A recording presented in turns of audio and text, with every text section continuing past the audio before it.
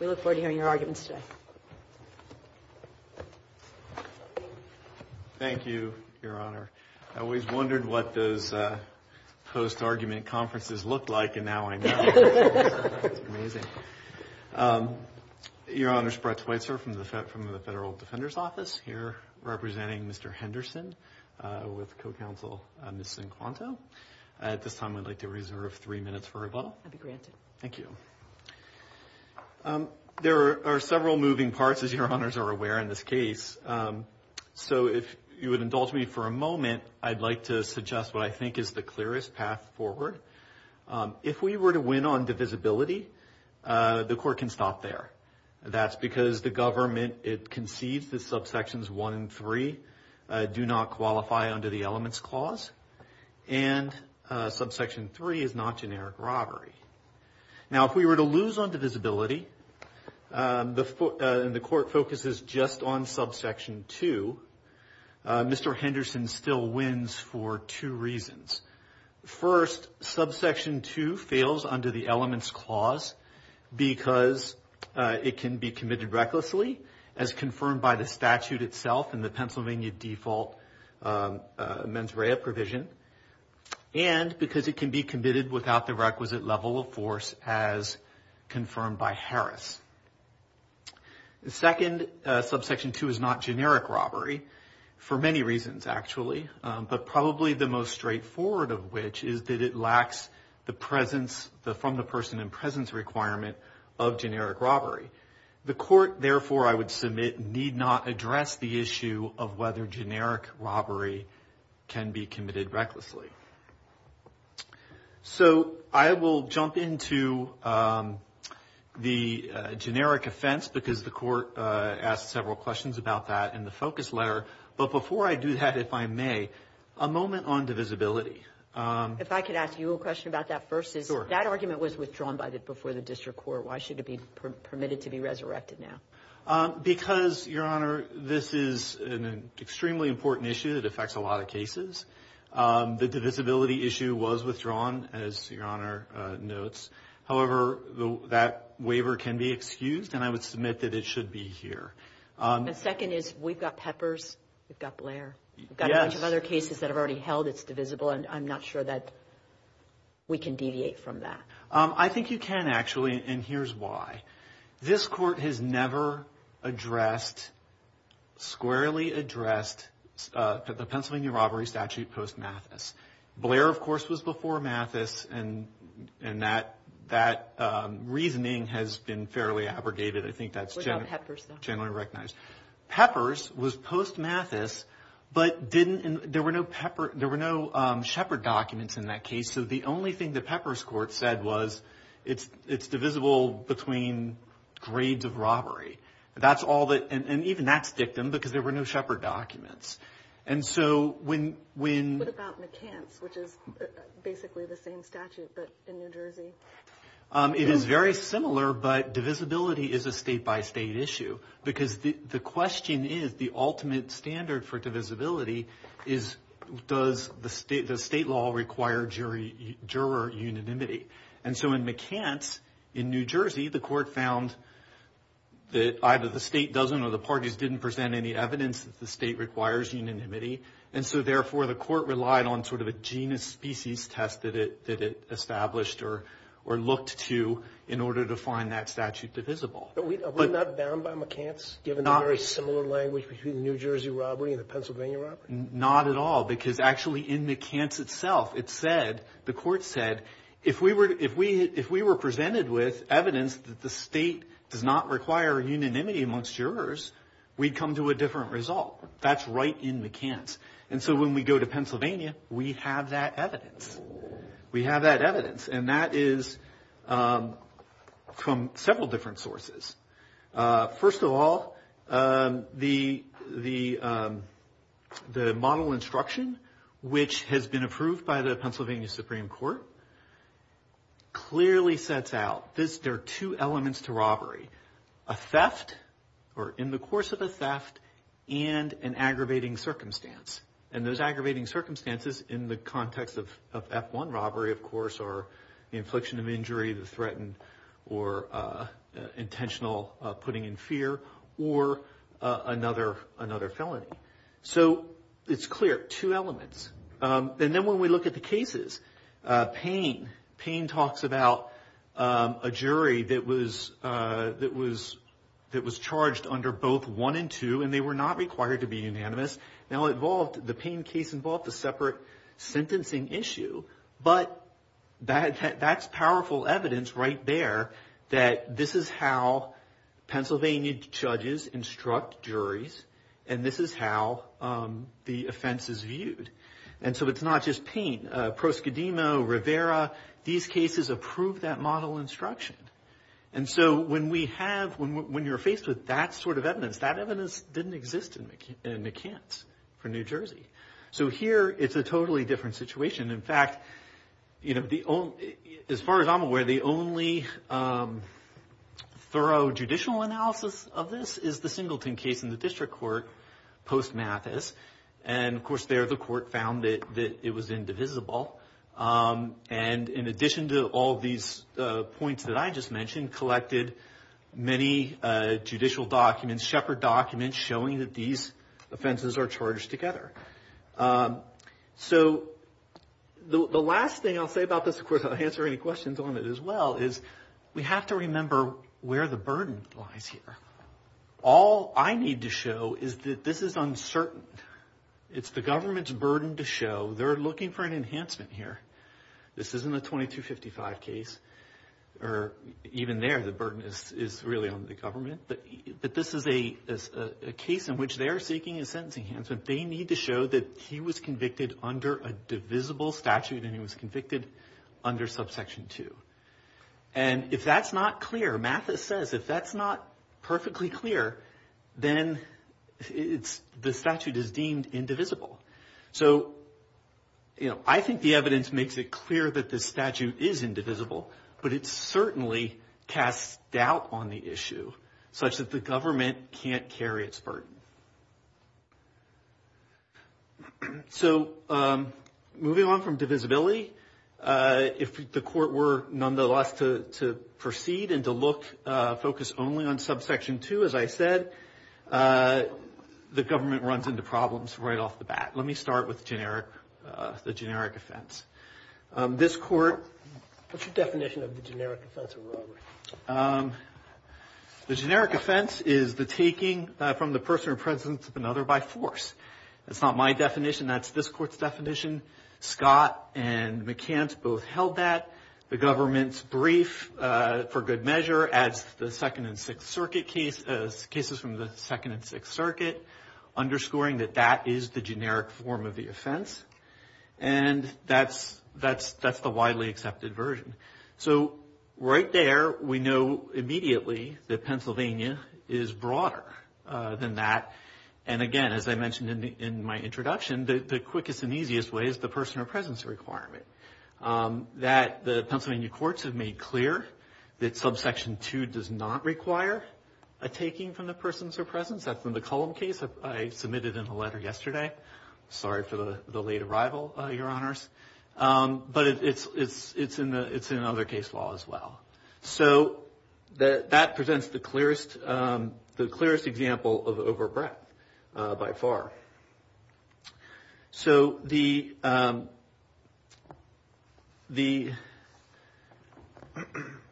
fact that the court, I know, asked, and Judge Restrepo, you mentioned in the context of divisibility, asked about McCants, right? And so are we bound by McCants? And we're not, and the court is not no further bound by McCants on this issue than it is on divisibility. And that's because of the basic bedrock principle of sort of how appellate courts operate, that issues lurking in the background in the record that were never brought to the attention of the court, that were never ruled upon by the court, are not deemed to have been decided. And so you're saying because McCants did not have presented to it the presence requirement, correct, McCants' value here. So how would this panel of three folks who are bound by our precedent write in our opinion, if we were to find you were correct, that we're not bound by McCann. I think the court would do exactly what it did in Daniels. Remember, Mr. Zalzmer and I and others have been litigating these issues for many years in various contexts. And in the Pennsylvania PWID situation, the question has come up whether that's an ACCA predicate. And this court early on said, no, it's not. And that was the Abbott case. And the argument presented there was divisibility. And then a number of years later, as creative counsel worked hard, the issue came up as to whether Pennsylvania PWID might not be an ACCA predicate because it requires or it subsumes an attempt offense, and whether that was a generic attempt. And so in Daniels, this court addressed that issue. It didn't say we're bound by Abbott. We've already decided that Pennsylvania PWID is an ACCA predicate. Why are you raising this argument? It addressed the merits. The court, if the court wants to acknowledge McCants, it certainly could. And I would suggest the way to do that would be to say that McCants held that New Jersey statute is generic robbery insofar as it required the requisite amount of force, because that was the issue in the case. So that's what McCants stands for, but not insofar as, there was a personal presence requirement or anything else. And now, of course, we would argue that the force holding in McCants doesn't apply here as well because we have different law. We have Harris, and we have different Pennsylvania law. But that's how you address McCants if you feel the need to. Does Bryant, the case you sent yesterday, also does it stand for the proposition that a completed Pennsylvania robbery includes an attempted theft? Yes. And does completed generic robbery encompass attempted theft? No. So what happened here was the model penal code came in, and Pennsylvania used to have generic robbery, used to have common law generic robbery, as defined, as I stated at the start, Scott, accepted by this court, Scott, McCants, et cetera. And then in 1972, it adopted the model penal code. And in some aspects, the model penal code continued the generic tradition. And in some instances, it deviated. And one of the instances it deviated is the taking requirement. It said, well, we're going to sort of on the front, at the beginning and at the end, it expanded the taking requirement. Actually got rid of the taking requirement and expanded the culpability because it said attempted thefts will constitute robbery, and the use of force in flight after a taking will also constitute robbery. That's what the model penal code said. Now, of course, that's not generic. Generic, as I said, requires a taking. Under the generic version, the common law version, if there wasn't a taking, there just wasn't a robbery. Maybe there was something else. There was an assault. There was something, but it wasn't robbery. So in that respect as well, the Bryant case stands for the front end of that, right? There's no taking required at all because there was an attempted theft. And in fact, the Maldonado case and the Mays case represent which were cited in our primary briefing, represent the end of that process where the force is not involved in the actual taking, but is involved in a flight.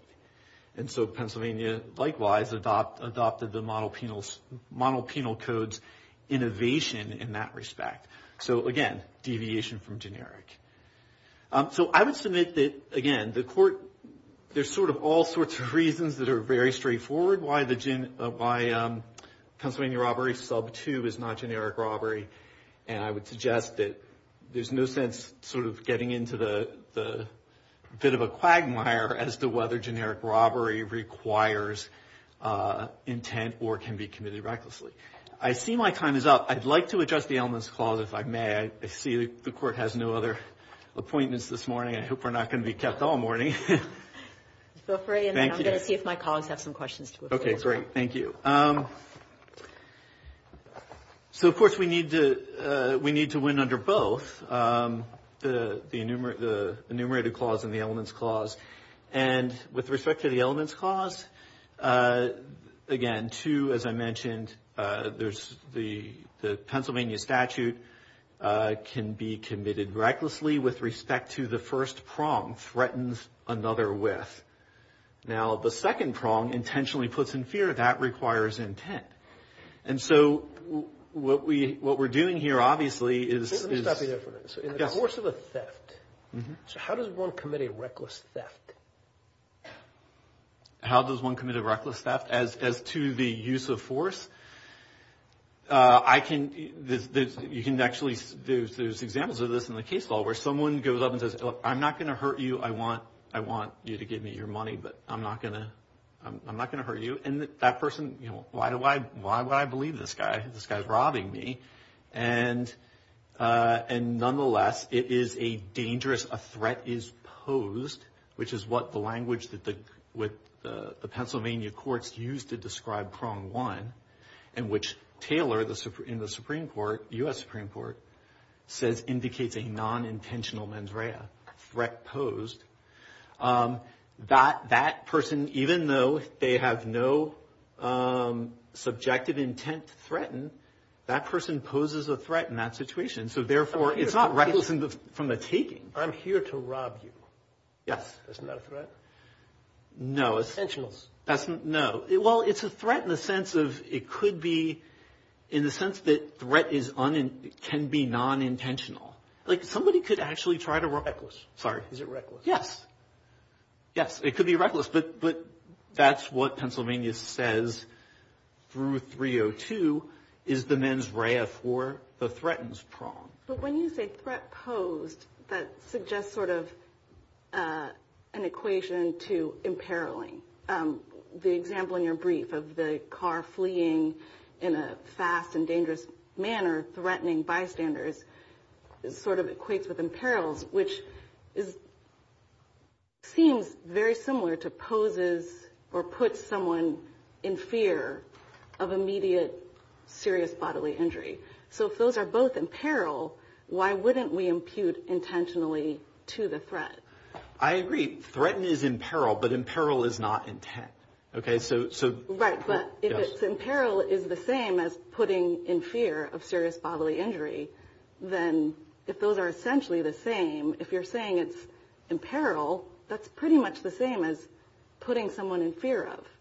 So if there's an intent requirement there, intentionally putting someone in fear of immediate serious bodily injury, and they basically mean the same thing, does that make sense for the legislature to say, either you can put someone in fear of bodily injury or you can intentionally put them in fear of bodily injury?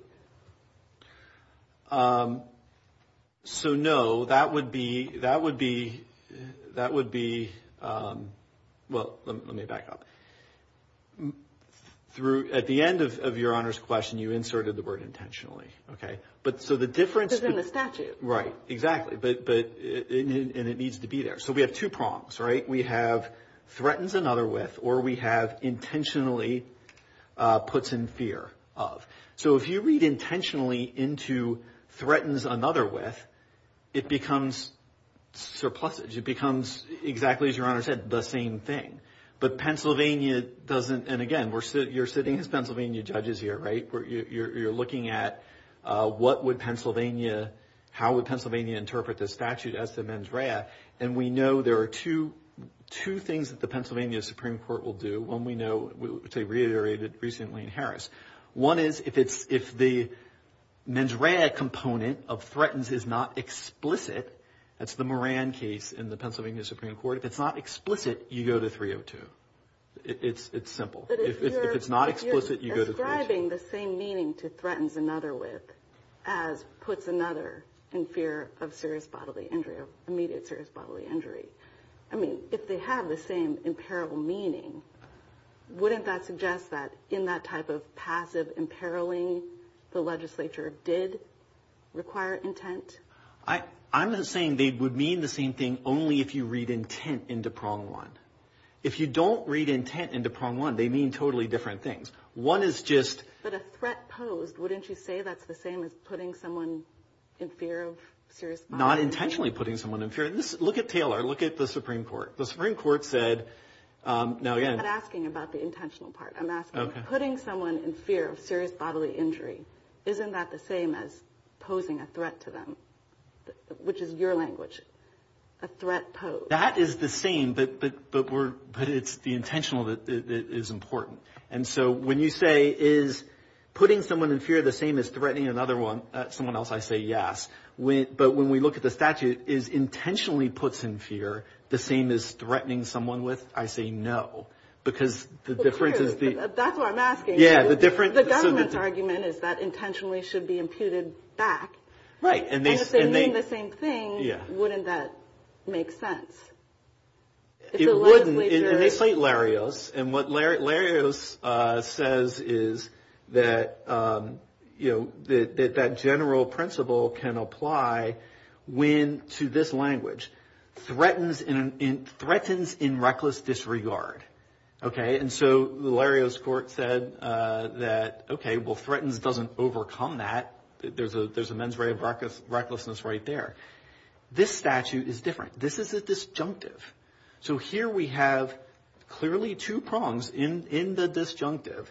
Either you threaten someone with, or you intentionally put them in fear. Does the language threatens another do any work for us as it did in Borden, where they focused on force against another?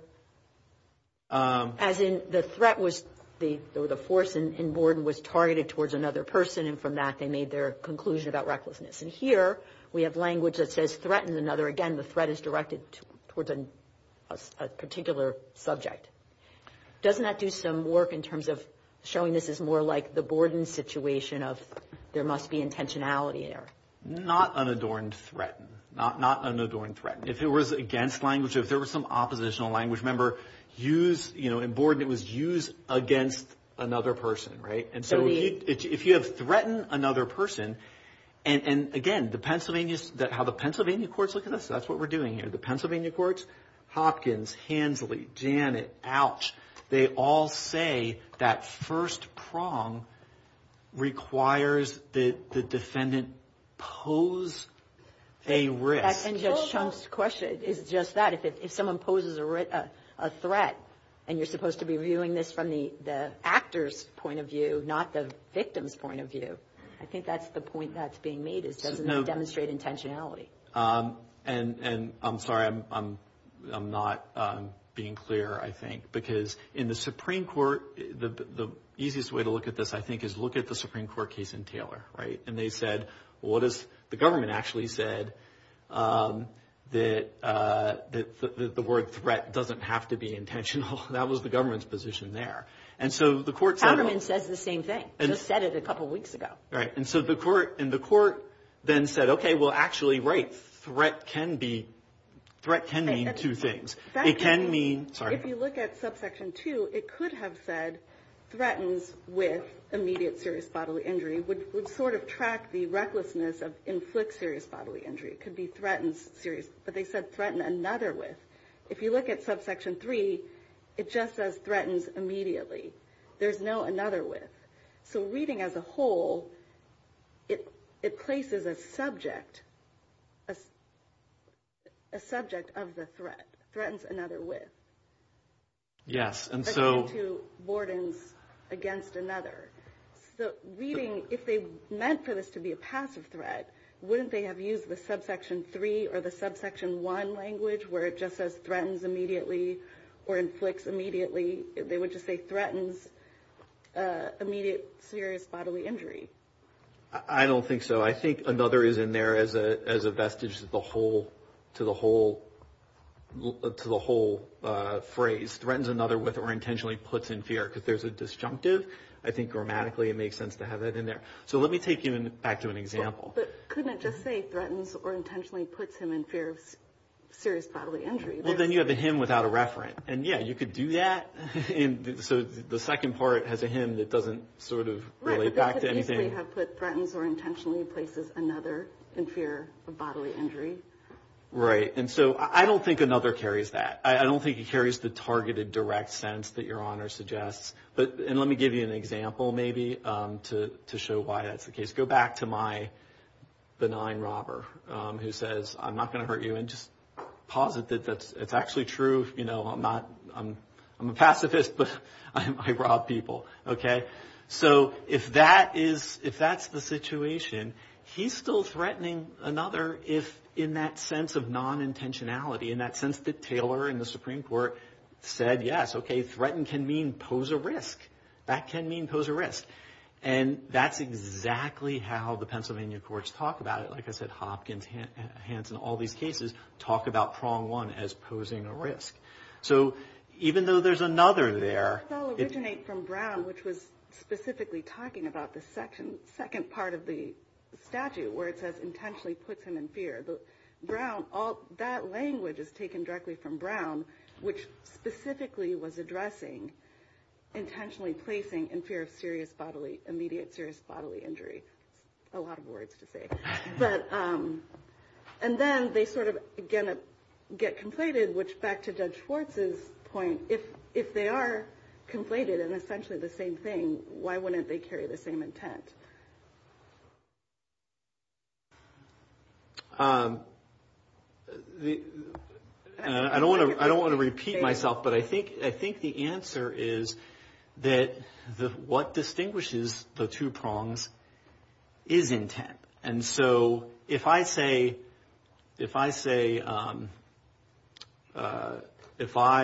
a statute that says it's a crime to steal or to intentionally steal, that doesn't really make a lot of sense, but let's say it did, you'd have to, as a matter of basic statutory construction, you'd have to infer that the first part of that means something different than the second part. I mean, that's, again, in Pennsylvania, you know, it's actually codified, right? Statutory construction is actually codified. And the number one rule in 1921A is no surplusage, right? And so if you have, and that's no different than what we have here. We have with surplusage, if reading it that way, isn't another with surplusage if you read it in the whole with subsections 1 and 3? I know. Well, I think subsection 1 has to do with when there's actual harm. Subsection 3, obviously, with the essentially felony robbery. And so there's no surplusage there. But if we were to say we're going to read threaten as intent, then the two prongs just collapse. They become the same thing. And so Pennsylvania doesn't do that. We avoid that. We go to 302. And not all states do that, by the way. Not all states have a default provision, or some states have a default provision that doesn't include recklessness. Here, Pennsylvania made a conscious choice. If it's not explicit, again, Moran, Pennsylvania Supreme Court, it has to be explicit. I don't see how we can argue that there's anything explicit here. There isn't. It's just all we're talking about is can we read this in? Can we read intent into that? Doesn't threat mean that? Isn't that targeted? Da da da. Pennsylvania says if it's not explicit, go to 302.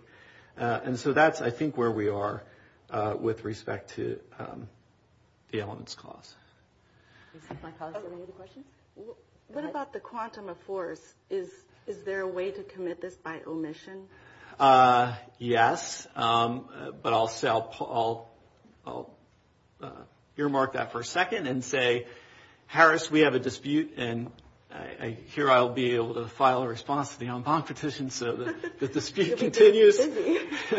But we have a dispute, Mr. Zalzmer and I, as to sort of what comes out of the Pennsylvania Supreme Court on this. They sort of picked the low-hanging fruit and said aggravated assault can be committed by omission. I don't think they limited it to that. They cite the Bullock case. Don't want to get too into the weeds, for your honors. But the point being, what Harris stands for is that in Pennsylvania, as a matter of Pennsylvania law, serious bodily injury does not equate to force. Okay, and so that applies. The exact same definition of bodily injury applies to robbery. Exact same, from a textual matter, exact same statutory language.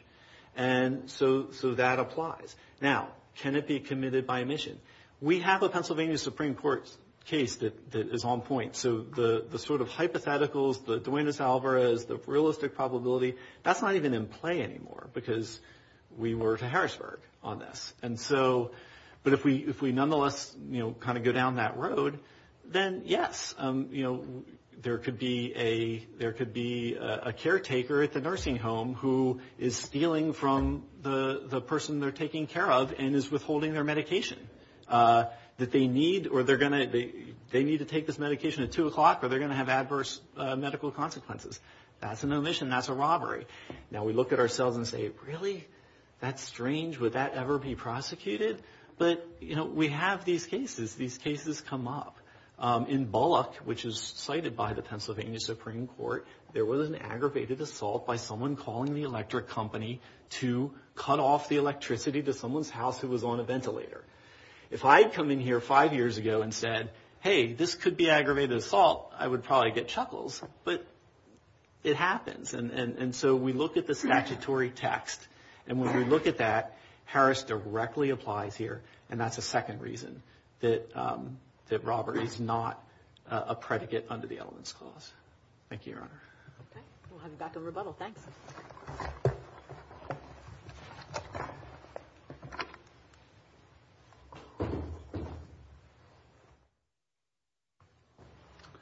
Good morning, Your Honor. May it please the Court. Robert Zosmer on behalf of the government. First, with respect to divisibility, we believe that is settled.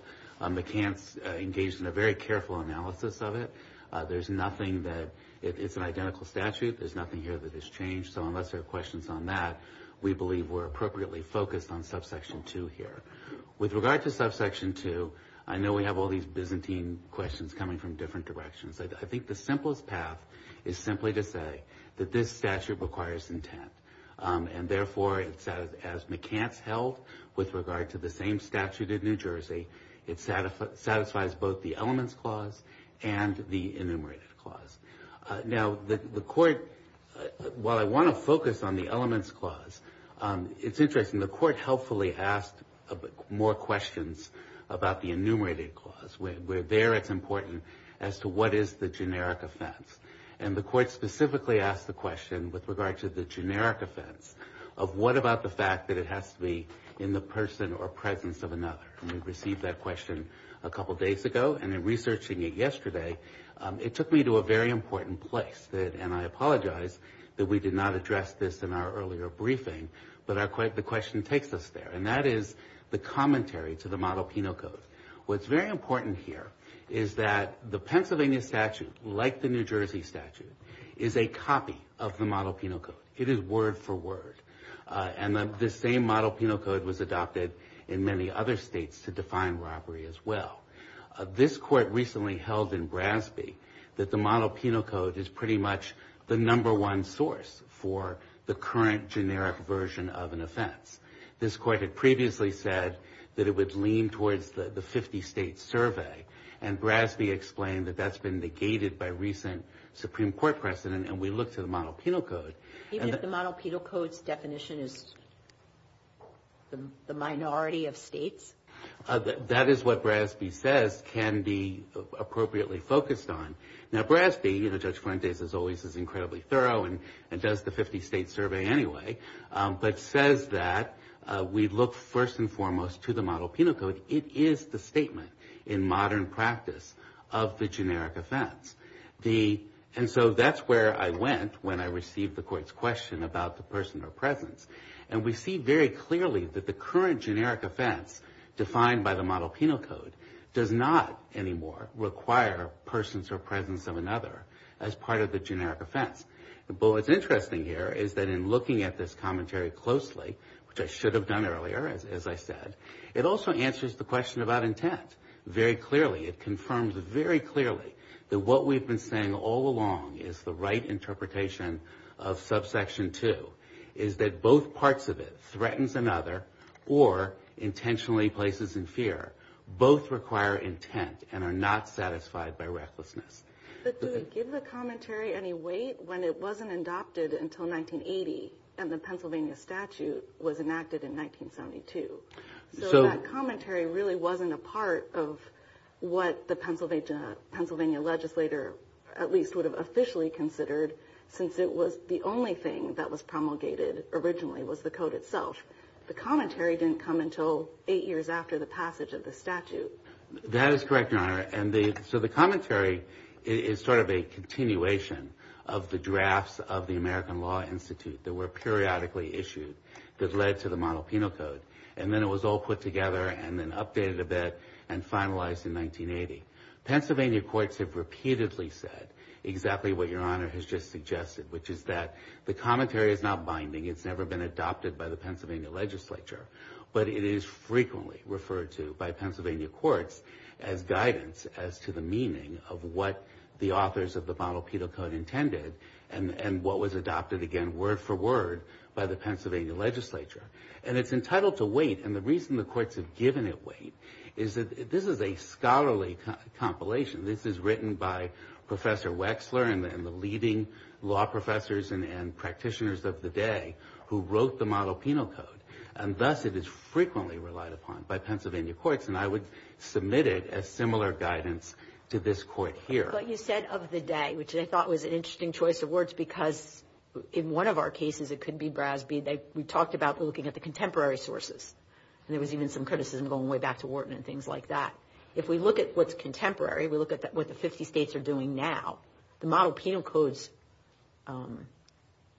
formulation of robbery is not the majority's formulation. What are we supposed to do with that if we're supposed to look at contemporary, i.e. now? Well, again, Brasby says the first and foremost contemporary thing to look at is the Model Penal Code. And remember, we're interpreting the sentencing guidelines. The sentencing guidelines are a contemporary document. That word robbery that's in the enumerated clause of the guidelines was not put there in 1712. I mean, these are guidelines that were written and revised as recently as 2016. If you could answer a question Judge Restrepo put to your adversary, what's your definition of generic robbery? Person or presence, right? I think the best definition of generic robbery is actually, word for word, the Pennsylvania statute, because it is the Model Penal Code, and that is, according to Brasby, the best definition. And what are we supposed to do with our precedent in Scott and McCants, where we define generic robbery as requiring a person of presence, having the person of presence requirement? What are we supposed to do with that? So saying that robbery is from the person or presence of another is a standard catch-all description that's been used for eons. But when we look at it, and McCants was not asked, it said that the New Jersey statute met it, even though when we look closely, given that New Jersey is based on the Model Penal Code, it actually doesn't literally have the person or presence requirement. Does Scott then? Scott's more recent. Well, the answer to all of this is that the Model Penal Code's presentation that is copied in Pennsylvania and New Jersey is essentially the modern formulation with a slight tweak of the person or presence requirement. The way robbery developed from the old common law description to what we have now is what the Model Penal Code focuses on is the threat of immediate serious bodily injury. That when you have somebody who is accomplishing a theft by threatening immediate serious bodily injury, that's what elevates the crime from theft to robbery. And that is incredibly close to what the common law definition always was. And it's almost always going to be in the presence or presence of another, that you're threatening to do such severe harm to somebody in order to take their property. And so this is what takes me to the commentary. It's volume 2 of the commentary, and if you look at page 112, it spells this out very, very clearly and says that we're going to reach those few other, even if rare situations where you're pointing a gun at someone and you're saying, I'm going to shoot you unless you call somebody else and tell them to hand over their property to my compatriot. And thus the property is not handed over in the presence or presence, but it's exactly the same serious crime that the common law has always been aimed at, that changes mere theft to robbery. Can we do that? Can this panel, in essence, modify or maybe reverse Scott in terms of the definition of robbery that we've been using? I think it's not modifying it to study it more closely and to say that the Model Penal Code's explanation is consistent with that general summary that has been used. What makes this the serious crime of robbery is immediately in somebody's person threatening them with serious bodily injury in order to accomplish a theft. That is so almost indistinguishable from what is that general catch-all definition that Scott and McCants and the others repeat. But if we give the commentary weight, as you suggest, to Mr. Schweitzer's, I hope I said that right, point, the commentary itself states that this is a broadening of traditional robbery. Again, we are not frozen here in the 1700s. And by the way, on the intent issue, if we are frozen, and we point this out in our brief, under the common law, if that's the guiding light here, under the common law, there's no mens rea requirement for force at all. Not only is recklessness sufficient, you don't need any mens rea requirement. We're not advocating that because there is a mens rea requirement as to force under the modern conception of robbery. But if we want to go back there, then we prevail for that reason. Are we frozen in 1987 when it was adopted, when 2K2.1 and 4B1.2 were enacted? I would suggest instead that if frozen is the right word, it's much more recent than that because the enumerated clause was most recently restated in 2016 and was significantly changed. I think that would be the period of time to look at. One could argue that the Sentencing Commission, reinstates this and reapproves it every year that they function.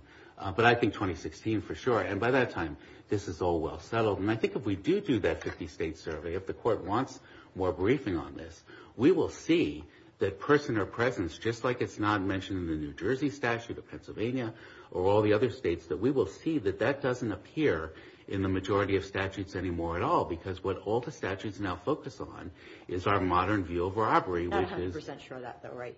You can't say that for certain, that you've done a count and you can tell us 25 states are X and 13 states are Y.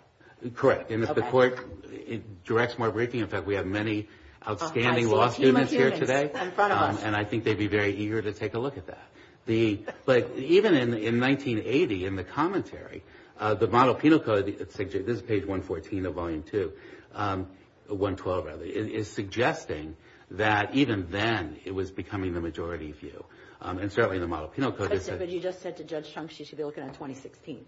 So why are we looking at 1980? Oh, and because I'm saying that by now it is even more clear, I believe. And if the court wants us to submit a briefing on that, we would be very happy to do that. But I don't know that we need to. We've seen the Second Circuit at least do some surveys at this point. We'll get back if we think we need it. Sure, but let me get back. But McCann's, before I do that, let me ask you about Counterman versus Colorado. Supreme Court just spoke. Second part of the opinion, they say threats can be reckless. What are we supposed to do with that language? Oh, absolutely. So Counterman is the question in Counterman is, what does the First Amendment require? What is the threshold? You cannot have a criminal statute, we are taught by Counterman, that penalizes a threat that doesn't at least involve reckless conduct. And so I guess we did go back to the common law, as I suggested, where there was no mens rea requirement. That would not pass First Amendment muster. But that doesn't say at all how we interpret actual statutes that states have passed. So that's not informative of anything of whether this threat in this statute in subsection 2 that we're looking at it can be committed recklessly. It's not. Counterman himself was prosecuted under a Colorado stalking statute. Mm-hmm. And the question was, what mens rea did that require when he was shooting off all these incredibly nasty messages about somebody else? That's not what we have here. We still have to determine what is the mens rea requirement for robbery in Pennsylvania. But doesn't it at least tell us that a threat is an act, much like we said in Larios, and that there's some other thing that needs to inform us as to the intent in which that act is committed? Yes, so certainly. If that informs us, then how do you respond to your colleague across the aisle's view that the word intent, there's no modifier for state of mind that precedes the actus reus of threat in the statute as written? So we've explained, and I'm going to get back to the commentary for one more moment if I can. But we've explained that the plain language of the statute is very clear. Threatens another or intentionally places another in fear. The standard rule has always been that if mens rea is stated in one part of the statute, it's understood as applying to all parts. That's what this court said. Even if it follows the actus reus, it comes later and modifies a different act. Yeah, exactly what so this court... We're allowed court... to flip it. Then how do you respond to your adversary's point that doesn't that make it surplusage? Exactly what this court said in Larios, where it was the same type of formulation. But looking at the plain language, threatens another which the Supreme Court itself has suggested that the word threat normally connotes a statement with the intent to do harm. Threatens another, and I think it's helpful to look at the language in Borden that Your Honor has referred to. Borden says against another typically means that you're taking an intentional act towards somebody. You have an object. Threatens another means an intentional act or intentionally places in fear. The commentary on this, which is at page 114, makes this explicitly clear as to what the writers of that phrase thought. Again, this is copied from the Model Penal Code, and so we should at least give some credence to the people who wrote this. And they explain in explicit language that this requires intent and that recklessness is not sufficient. And they explain the reason that you have two things here, threatens another or intentionally places in fear, is the difference between an overt statement and an implicit statement. An implicit statement, an implicit threat, can certainly be intentional. If one walks into a bank and has a stick in their pocket and is pointing it as if it's a gun, that's an intentional act. There's nothing reckless about it. It's an implicit threat because the person's not saying out loud, I'm going to shoot you. And that's what the authors of the Model Penal Code were aiming at. And so threatens another means threatens another. And they say very clearly, we need intent here. But then we also, putting in fear, that's the implicit threat. And they add the word intentionally to reinforce it has to be intentional. So in order for you to prevail, do we have to conclude that the Model Penal Code's definition is generic robbery? No. The easy, as I said at the outset, the easiest path here is under the Elements Clause. Under the Elements Clause, if you have an intentional threat of force, there can be no dispute. I could talk about physical force in a minute. That's a different issue. But with regard to the mens rea question, if you have an intentional threat of force, that is a crime of violence under the Elements Clause. Game's over. And this statute requires an intentional threat of force. You don't prevail on that. We think that Borden requires us to reach a conclusion that this is a threat that can be committed recklessly pursuant to Section 302D, et cetera. And we have to now go to the enumerated clause to complete our analysis. Do we have to conclude that the Model Penal Code is the definition of generic robbery? Well, no. So if you look at the Model Penal Code, and again, you look at the commentary of the people who wrote it, they say it's intent. They say that this provision, the Pennsylvania copy, is required intent. We believe, if you look at all the states out there, that reckless threat is also sufficient. And we've cited numerous state statutes in our brief. And that therefore, under the modern formulation, recklessness should be sufficient. And therefore... But what about, I'm in enumerated land, so I've got a state of mind, I've got presence. How do we deal with presence? Don't you, in order for you to prevail, if the presence is not an element, from your point of view, the only way we can reach that conclusion is based on the Model Penal Code? No, I do think, and again, we'll can take a further look at it if the court wishes, I do believe the majority of states, as well as the Model Penal Code, are now presenting robbery as Pennsylvania does, which is theft accompanied by a threat of injury, and not necessarily that one addition of the theft being from the person or presence of another. So now the easy answer, and maybe I'm sort of throwing under the bus people in other states where it's not as clear, where they haven't copied the Model Penal Code word for word.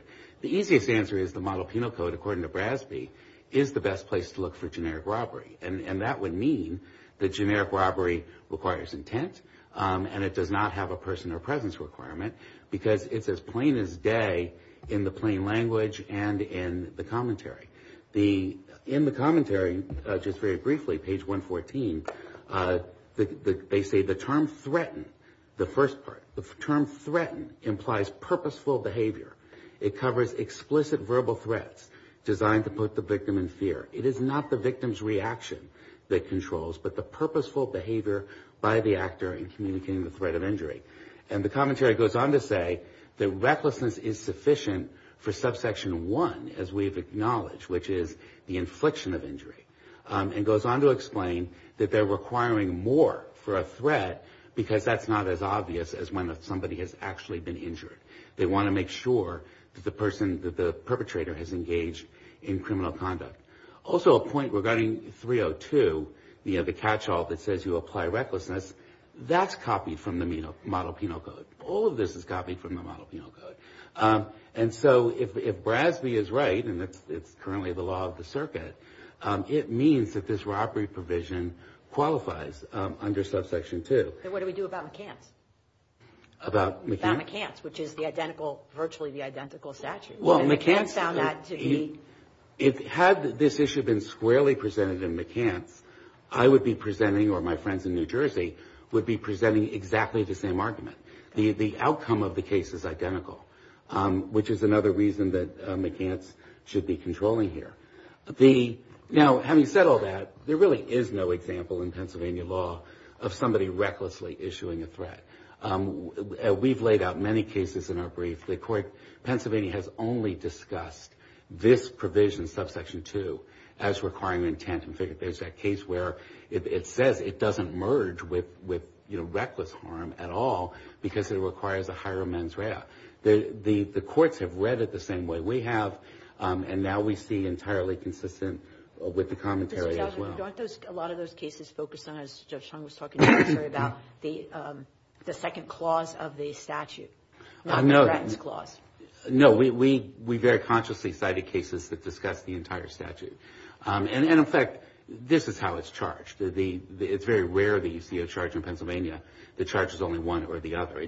Well, speaking of charge, I think your adversary cited some cases where the charging language in the charging instruments charged recklessness as among the states of mind. It was only in the charging instruments of the prosecutor's document, of course, and for the grand juries. Sure. I think they, over time, people have located one or two charging documents out there where a prosecutor inserted the word reckless. That's not a definition of state law. There's no statement of any court of general authority in Pennsylvania that has used the word reckless in referring to this statute. And instead, as we cite in our brief, has consistently referred to this as an intent statute. As far as the physical force issue, I don't know if the court wants me to get into that. There is no instance of this crime being committed by omission. We take serious objection, as this court knows, respectfully, with the Harris and Jenkins decisions. We've presented our motion for rehearing in bank. The failing of Harris and Jenkins, as we discussed, is that the Pennsylvania law, again, this is copied from the Model Penal Code, is that you cannot commit a crime by omission in Pennsylvania or under the Model Penal Code, except in two circumstances. One, where the statute itself literally says that omission is sufficient, not true for robbery, not true for aggravated assault, or where it's an omission to act by a person with a duty to act. And that's the reason for aggravated assault that starving a child, the only example anybody's come up with, qualifies as aggravated assault because it's an omission to act by a person with a duty to act, being the parent. So Mr. Schweitzer, my friend, wants to extend this to robbery by he's got the person in the nursing home. But we're getting far afield, and we have no example in Pennsylvania of anybody being charged for robbery by engaging in omission to act by a person with a duty to act. If there were such an example, then as we explain in our en banc brief, that itself does qualify as a use of physical force under the Elements Clause. 8 circuits have unanimously held that. We hope that this court will address it. It hasn't addressed that. It did not address that in Harris and Jenkins. But that is the controlling issue, is because that's the only way, other than an overt act, that somebody can violate one of these statutes, by an omission to act by a person with a duty to act. The fundamental question becomes, is that what federal law refers to as physical force? The fact that the state Supreme Court in Harris said, we don't think this is physical force, is meaningless. They don't get to define, quote, physical force. This court will define what physical force is. And so that's our answer on that. So if going to that nuance that you're pointing to, if it were sort of the respirator example given by your opponent, if it were just someone at the nursing home visiting their mom and someone said, hey, can you plug in my respirator? They're very breathless. And they said, sure, but first you have to hand over your wallet. The person hands over the wallet. They plug it in. Is that a robbery? There's no duty there. So first, the example of cutting off the electricity, if that's what Your Honor is referring to. Yes, I meshed his two examples. That one we find just completely unpersuasive. That is the use of physical force. That's not even an omission to act. If somebody flips a switch in order to cut off electricity and kill somebody, that's the same as firing a gun or anything else. So that example, in our view, doesn't get anybody anywhere. You've come up with a better hypothetical, I believe, Your Honor, in saying that the mother is there and says, don't feed this person anymore unless they hand over their wallet. There you're getting into an example that's so ridiculous that there needs... I'm talking about someone without a duty. So, I just happen to be in the nursing home. I don't have a duty to this poor person who's about to suffocate. And they say, please, plug it in. And I say, all right, but give me your wallet. Take their wallet, plug it in. There's no duty there. Under Pennsylvania law, that's an omission if they hand it over. So that, if you just have somebody passing by who says, I'm not going to help you unless you hand me your wallet, that's not a crime under Pennsylvania law. The only omission that is a crime, and this is I think it's Section 302, but if not, it's right near there. The only omission that's a crime is where the statute makes it explicit, which robbery doesn't, or it's an omission by a person with a duty to act. And that, by the way, is not just in the model penal code. That goes back to the common law, and the 8 circuits that have ruled on this, especially in the Second Circuit in an en banc decision, have very extensive discussions as to why an omission to act by a person with a duty to act has always been treated as overt action, as opposed to an omission to act by anybody else. So your example of a passerby who doesn't help has not committed a crime. They're reprehensible, but they have not committed a crime. But if they then take... If they take property, that's a theft. They haven't made a threat or an overt action or an omission to act by a person with a duty to act, threatening immediate serious bodily injury, and thus it is not elevated to robbery. So again, the straightest path here is that this requires intent. It satisfies the elements clause. It certainly involves physical force in many cases. McCants is one of many cases that Harrison Jenkins is inconsistent with in not accepting that a requirement of bodily injury equates to physical force under the elements clause. And so therefore it qualifies, and it also qualifies as enumerated. If the court will indulge me for just one more moment, unless there are other questions. Do you have any questions? Okay, go ahead. Just indulge me for one more moment, just about the categorical approach. This is absurd. I mean, the fact that, so this is your moment to kind of tell us how you're feeling. The record is clear. That's what we're doing now. Go ahead, buddy. It's important, thank you, Your Honor, because this court has a role to play. Judge Restrepo, of course, is a distinguished member of the Sentencing Commission and has a specific role. But it's also a plea. I think Mr. Schweitzer might even jump up and say, me too. Well, I've made my plea to him. I had the privilege earlier this year of testifying before the Sentencing Commission as the Department of Justice's representative on this issue and to state the Department's view that the Sentencing Commission should move away from the categorical approach. But many judges have spoken out on this as well, and so that's why I think it's appropriate for me to address all the members of the court as this very important issue plays out. Even facing the absurdities of the categorical approach, we find ourselves in reality sometimes, and subsection 2 is one of those places. We've had to concede, absurd as it is, that many types of robbery in Pennsylvania no longer qualify as a violent crime. And subsection 2 still prevails because it does require intent. But we should not be doing this. We should not be sitting here debating whether somebody walking through a nursing home is not going to feed somebody. We should be talking about Darren Henderson. That these comments are directed to a higher authority than mid-level management you're faced here? No, because mid-level management here is at a pretty high level. And we acknowledge that, but we have obligations of course, from the higher authorities. I'm just making this one statement because I have a privilege of appearing before the court and the privilege of appearing first of many times, I hope, before Judge Chung, that I have the opportunity to say that judges can and have been speaking on this issue. There are numerous statements of appellate judges. 100%. I might have said a few things. I think my friend to my right, my friend to my left will get a chance any minute now, perhaps.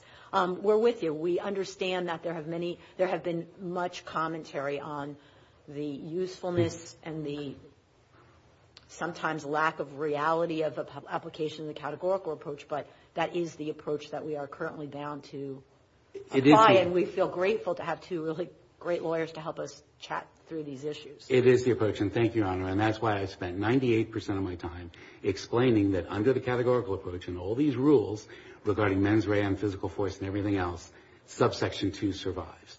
But I'm hopeful that we will not be having these debates for years to come, that there will be corrections that take this away and take us back to the question of, did Darren Henderson rob somebody at gunpoint, which is what he did, and then go arm himself again. Thank you very much, Your Honor. Thank you, counsel. We'll hear you on rebuttal. Thank you, Your Honors.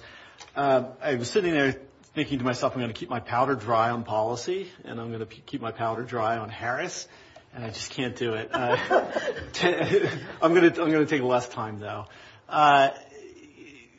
This case, like many other, presents the court with the opportunity to follow the law, regardless of what the court thinks of it as a policy matter, and I look forward to the court doing that. But aside from that, let me just say we're half of this case is talking about the elements clause. There is no conceivable. I've never seen a judge say that the elements clause doesn't trigger a categorical approach. It by definition does. So I vented my spleen on that. But as to Harris, the only thing I will mention, Your Honor, to your point, Judge Chung, is on the duty question.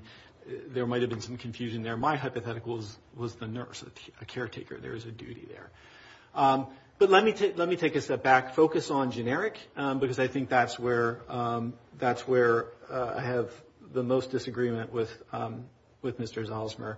First of all, Brasby does not somehow hold up the NPC as the one source of the generic version of a crime. In fact, the model penal code is decidedly not generic robbery. We know that because the model penal code, if we indulge the commentary, which Judge Chung, you absolutely correctly point out, is not determinative of the Pennsylvania legislature's intent here because it didn't even exist.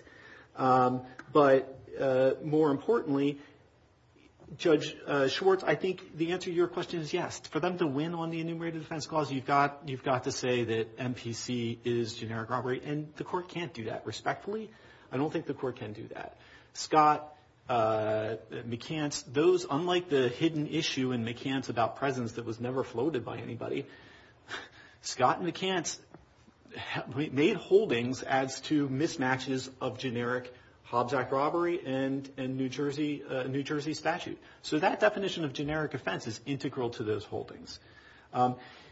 So if we look past that and say, and Mr. Zalzmer focused this court on the intent issue and looking at the model penal code, again, I don't think we even need to get there because of all of these other mismatches, presence, et cetera.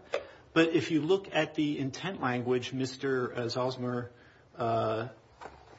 emphasized, that actually just proves my point because the commentary that Mr. Zalzmer quoted says that in the 10 years after the fact opinion of Professor Wexler, threaten implies an intent.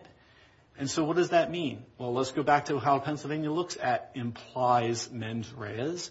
If it's not explicit, Moran, Pennsylvania Supreme Court, you go to 302. So the model penal code commentary itself says that there's no explicit mens rea requirement. The best we can do is scrounge through the commentary after the fact and say maybe there's an implied one. And in Pennsylvania, if you're faced with an implied intent that is not there, you go to 302. So the commentary gets the government nowhere on intent, nor is it supportive of the government's suggestion that the real difference between prong 1 and prong 2 under subsection 2 is the implicitness. One has to be a verbal threat, but prong 2 covers implicit threats. The case law does not bear that out. The cases talk about, hidden guns, pointed guns, brandished, whatever, as threats. not as some sort of implicit threat to do something or aggressive behavior. They call that a threat.